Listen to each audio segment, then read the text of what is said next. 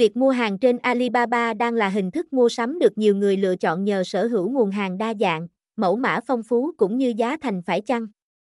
Tuy nhiên, đối với trang thương mại điện tử hàng đầu Trung Quốc này, nhiều người cũng đặt ra câu hỏi mua hàng trên Alibaba có an toàn không? Mua hàng trên Alibaba có uy tín không? Vậy câu trả lời thực sự là gì?